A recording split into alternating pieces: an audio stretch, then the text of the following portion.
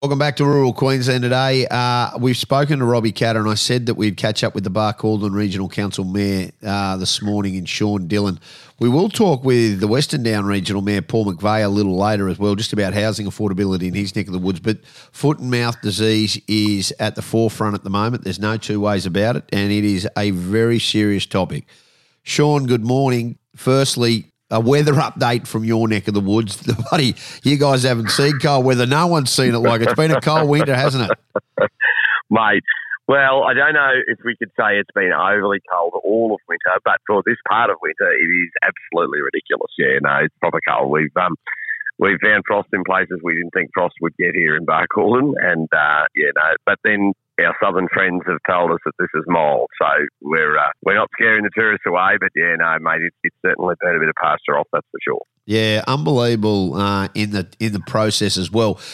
You've got some challenges. There's no two ways about it when you live regionally, but this for the agricultural sector is one of the biggest challenges that we face. Talking to people yesterday, we need to be alert but not alarmed. You know, it is very serious.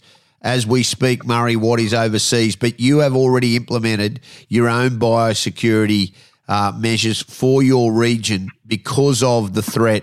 And I think this is the greatest leadership you can show, what you guys have done. Just step it through from a local government perspective, what your council has done in the last meetings and the minutes that you've put in and what you are trying to do so you can prevent it in your neck of the woods. Mate, for us, it's number one is prevention. You're right. I don't think there's a few doomsayers out there predicting what we're going to do, how we're going to respond when it gets here. I don't think that is the situation. I think we can still prevent it. I think the number one thing we need to do is be alert and aware of what it is that we are doing when we come from a foreign country or from another property even.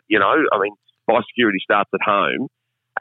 So our number one, what we've done at Barcaldine Regional Council is we've moved to install signage, but also distribute material, making people aware of what it looks like, who to contact if you think you might have seen it. Just the simple things that we've probably overlooked for a long period of time in terms of a biosecurity practice and awareness regime. So our focus is certainly on preventing it from arriving, but then we've also approved a budget to be developed to assist in the event that it does arrive, and we can help, other levels of government because we've got the gear out here in Western Queensland. We have the earth moving equipment that might be required in the event of a disaster, and we've got the staff that look after our rural lands. Our focus is on prevention, but we've also put a hand behind the scenes and said, well, if we need to, we will step up and help in the event of an incursion.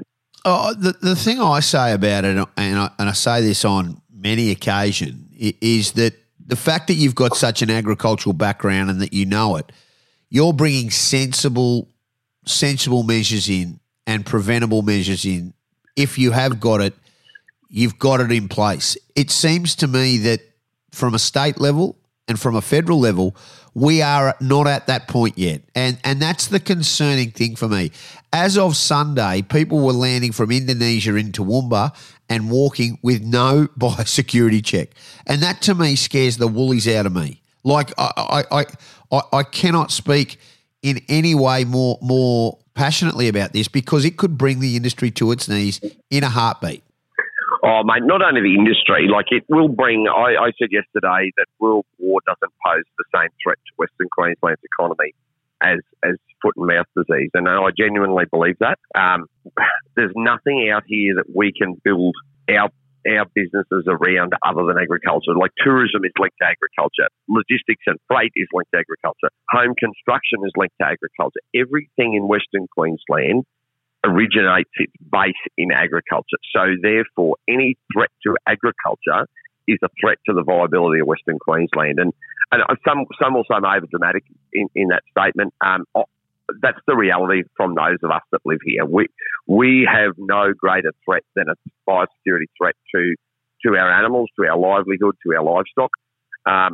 one of the frustrating things for me is seeing the criticism of the other levels of government knowing what they're doing behind the scenes.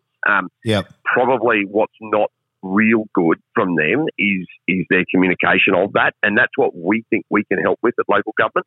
We can distribute, because we are the level of government closest to the people. We can distribute the information. We can be the coalface for them. We are the final step-off point for people returning from Indonesia to a cattle station or a sheep station in Western Queensland. We can help with that last mile, that final link in the chain, all of the hyperboles that you want to throw into the mix. We can be that, and we can help with distributing communication and information direct to the people that have been visiting there or that are visiting from there. And let's not overlook that either. You know, it's not all purely just Australians going to Indonesia. There's a lot of Indonesians like visiting Australia as well, and that's great. Yeah. But let's help implement some common sense biosecurity protocols that look after the livelihood of agriculture in Australia. So, can you talk to me, and from your perspective and where you're sitting as a mayor, as a beef producer, are you concerned? Yes, I am, but not overly. If that makes sense. Like, is it possible that it could arrive? Yes. I genuinely think that we've got some pretty good stuff happening, and the biggest thing is the fact that it's an airplane ride. You have to step off an aeroplane, you know, and I know there are a few boats that come across the sea right up in the north, but I don't think if it arrives in Australia, it's not going to arrive in a cattle herd in the Gulf or at the top of Arnhem Land. It's going to arrive in a feedlot in southern Queensland or northern New South Wales. But I think we can stop it, and I think that the greatest thing we're doing is talking about it. I'm aware of football teams that are doing end-of-season trips to Bali, and I don't want to stop that. I think it's great that finally the world is getting back to a sense of normality and travel's allowed, because people say don't let them go there, but hang on, we want them to come here. So how do you can't have your cake and eat it. But we can say, when you come home, throw your thongs away, or, you know, all of the other things that various different politicians have said. But realistically, I think we can balance international travel and local biosecurity and we can have our cake and eat it in agriculture. And I genuinely believe that as dangerous a threat as this poses, and lumpy skin disease is only a shade behind that, we can prevent it by implementing some very simple biosecurity plans at a local level. The state and federal government will fall into place after next Tuesday's meeting, and the pieces will come together. So I think the best thing we're doing is talking about it and making people very aware of what the implications of their actions are. Yeah, I agree. It's worrying times. Mate, stay warm. We're going to catch up. Well done to your council, the Barcaldine Regional Council, for actually having a plan, having it in place, you know. and that's the big thing. We'll catch up again shortly, Sean. Good on you, Dobby. Thanks, mate. Thanks, mate. Rural Queensland today on the Resonate Broadcast Network.